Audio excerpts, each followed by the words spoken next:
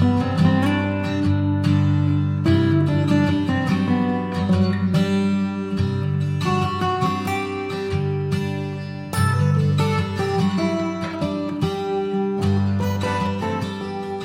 back to Understanding Childhood Cancer. I'm Dr. Jeff. I'm a paediatric oncologist, a children's cancer doctor here at the Children's Hospital at Westmead in Sydney, in New South Wales in Australia. And today I want to talk about something called an MIBG scan. MIBG scan. So it's really only relevant to patients where neuroblastoma is the diagnosis or it's under consideration. I guess it's also relevant to some rarer tumours, pheochromocytoma, some other things that you don't see in children very often. But basically, this is really for people who are interested in hearing about neuroblastoma. And I've done a whole introductory episode on neuroblastoma to explain what neuroblastoma is. Today, I just want to talk about this particular type of a scan called an MIBG scan. But first off, just to tell you what it's for, an MIBG scan is a test that's done to look for the presence of neuroblastoma cancer anywhere in the body.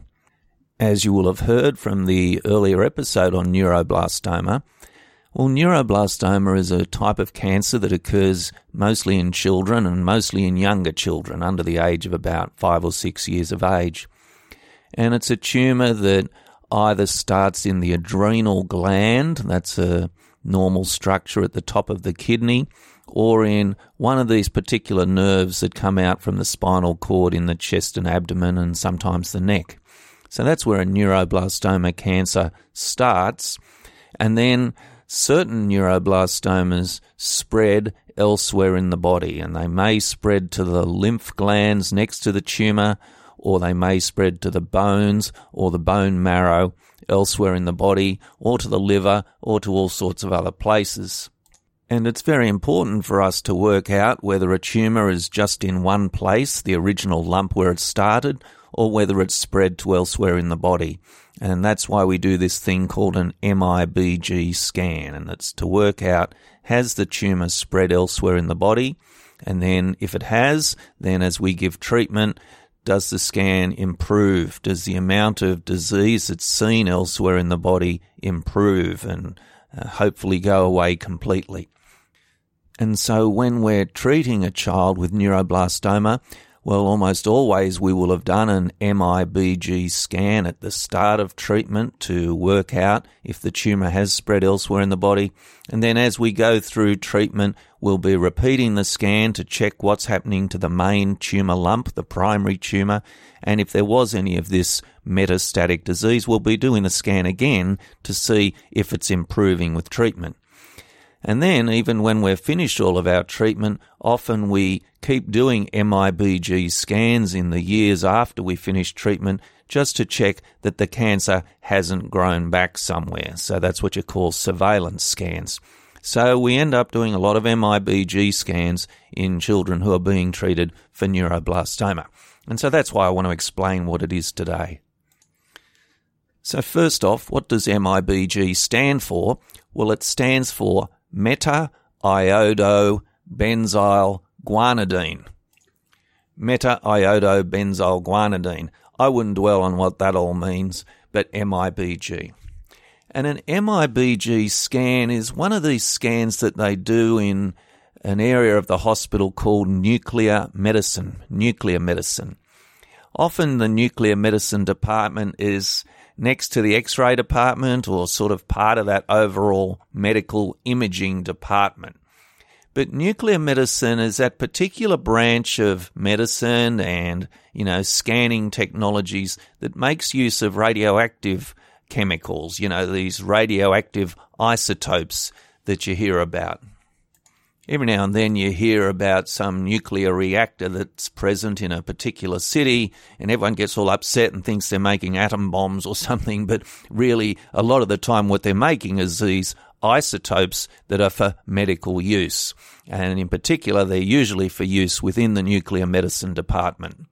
And when the nuclear medicine department performs scans using these isotopes, it's normally a case of injecting this tiny dose of radioactive chemical into the vein, and then the radioactive chemical will go all over the body, and a tumour or a fracture or an infection, depending on what you're looking for, might just take up the radioactive isotope more than the normal tissues do.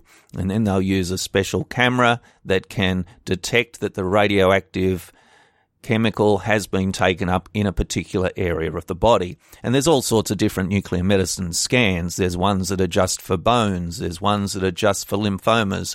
There's ones that are for neuroblastoma. There's ones that are for thyroid. There's all sorts of these nuclear medicine scans, and the choice of which radioactive chemical will be used depending on what part of the body you're looking for and whether you're looking for tumours or infections or whatever you're looking for. But today we're particularly talking about MIBG scans in neuroblastoma. So the key to understanding it is to know that neuroblastoma cancer cells particularly will take up this MIBG chemical if it's in the bloodstream. So the MIBG can be injected into the blood, and then it will travel everywhere through the body, and most parts of the body just won't take it up into their cells.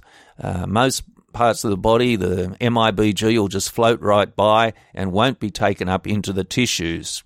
But neuroblastomas will take up this chemical into their cells. So if there's a lump of neuroblastoma tumour, say on top of the kidney in the adrenal gland, well, the MIBG will be concentrated in that lump.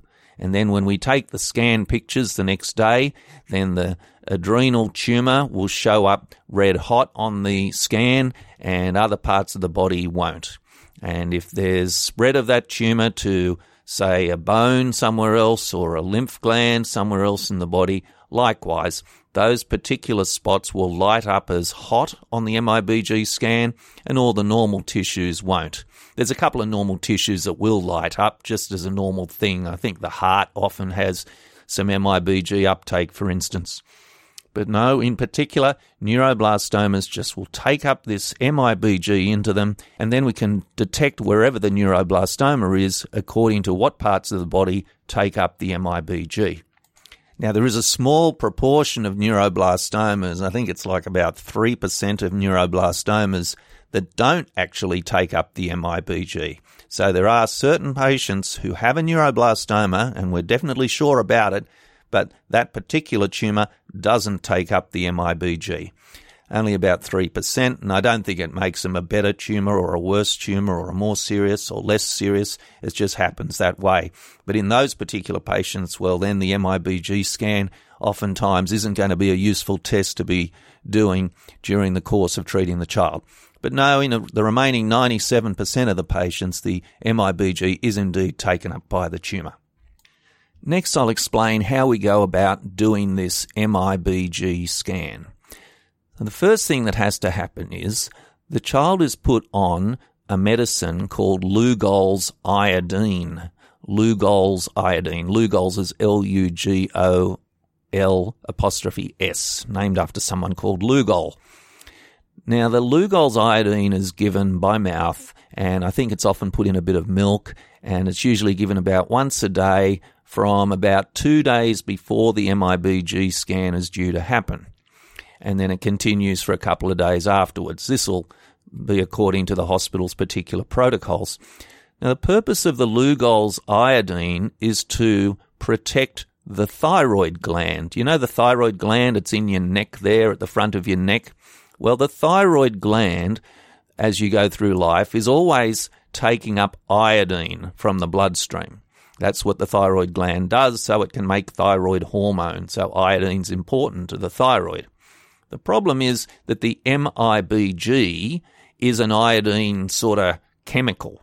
And if the thyroid takes up the iodine in the MIBG, well, firstly, that's not good for the thyroid to take up radiation, but also it'll ruin the scan because the rest of the body won't get exposed to the MIBG because the thyroid will suck it all up.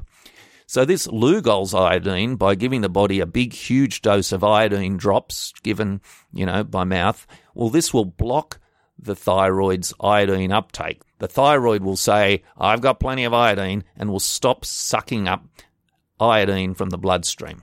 So the Lugol's iodine is given to protect the thyroid and to stop the thyroid from messing up the scan.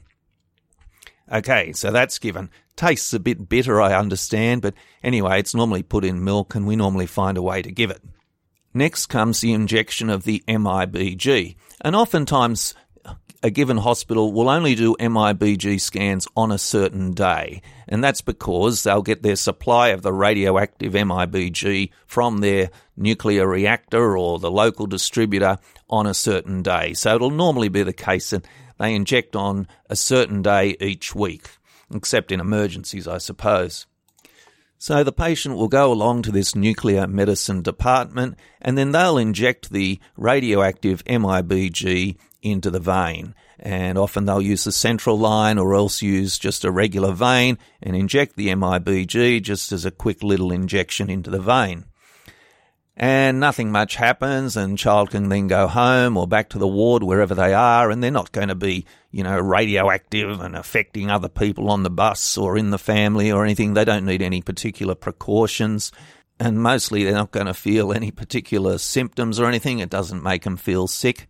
But then usually the next day they come back and have the pictures done. So they've had the injection, the MIBG is circulating around their bloodstream, neuroblastoma can take it up into it, and then the next day we do the pictures to look at where has the MIBG accumulated. And to do the pictures, well, that involves lying on a table in the nuclear medicine department with a specialised camera positioned around the patient, and oftentimes they have to lie there for quite a while. It might be, 30 minutes, 60 minutes, lie there and keep as still as possible while this camera measures where has the MIBG collected. Now, most of the time we can do this without having to knock the child out with an anaesthetic or anything. They don't need to be quite as still as they are, say, for an MRI scan. And so most of the time, children can be kept to lie still with a parent there with them. Sometimes they're sort of bundled up in a blanket to help them to lie still. But occasionally we have to give a full anaesthetic to get children to lie still for an MIBG scan. Prefer not to have to do that, of course, but sometimes it's necessary. The other thing to mention is that some of the more modern MIBG scanning cameras also include a CT scan. You know, a CT scan, that's that one with the sort of tunnel thing that you slide up into to have a CT scan performed. Well, a lot of the more modern MIBG cameras include a CT scan, and that's quite an advantage because then you can get a CT scan done at the same time as the MIBG scan, and then you can co-register the two scans together. And so things that you see on the CT scan, you can look at with the MIBG scan and look at them together. It's quite a good thing, but it makes it more look like one of those CT scan cameras. I don't think it adds to the duration of scanning or anything like that, but it does give a bit more information. So that's called a SPECT CT scan with your MIBG scan. Anyway, however long the scanning takes, the child lies there, has the pictures done, parents are normally there with them, maybe they're allowed to watch a movie or listen to music or look at their iPad so long as they keep still. And then when it's all done, well, that's it. The child can go home or back to the ward or wherever they are. They have to stay on that Lugol's iodine usually for a few more days, and that's just to make sure the thyroid doesn't take up the MIBG, and then that's it. Okay, meanwhile, all of the images from all of those cameras go to the reporting room, and then the specialised doctors in nuclear medicine look at those pictures and look at what parts of the body have taken up the MIBG, and then they can issue a report on the scan. And they might issue a report that says, we saw the adrenal neuroblastoma tumour in the abdomen, but we didn't see any uptake of MIBG elsewhere in the body. Or they might say we saw the tumour in the abdomen, plus we saw an abnormality in the left thigh bone and the right skull bone and the right humerus, and we saw some uptake in the liver or in the lymph glands in the neck or wherever they saw the uptake. But they'll look at the scans and they'll produce a report, and the paediatric oncology team will look at that report and oftentimes go and look at the scans with the nuclear medicine doctors and get a good idea of what exactly they're talking about. Now, parents, of course, as soon as their child's off the table, they're worried about their kid. They want to know, what's the scan show, and so on. Well, sometimes they have to be a bit patient and allow the doctors to do it properly and look at the scan properly. And sometimes there is a doctor there, but it's the junior doctor, and the junior doctor wants to show the scan to the big professor and so on, and make sure we get the right information and tell the parents something that's correct, not some rush job that we then end up having to say, oh, no, the doctor who looked at it later said it was X, Y, or Z or something like that. But during this time, the child's not, needing to be isolated or considered radioactive or need to be kept away from other kids or anything like that. No, they can go about their regular daily business. Now, something else to mention, by the way, is this thing called the Curie score. Do you remember Marie Curie, French woman, early pioneer in discovering radiation and radium and all of that? Marie Curie, Madame Curie. Well, the Curie score, capital C-U-R-I-E, is this measure of how much MIBG uptake is there.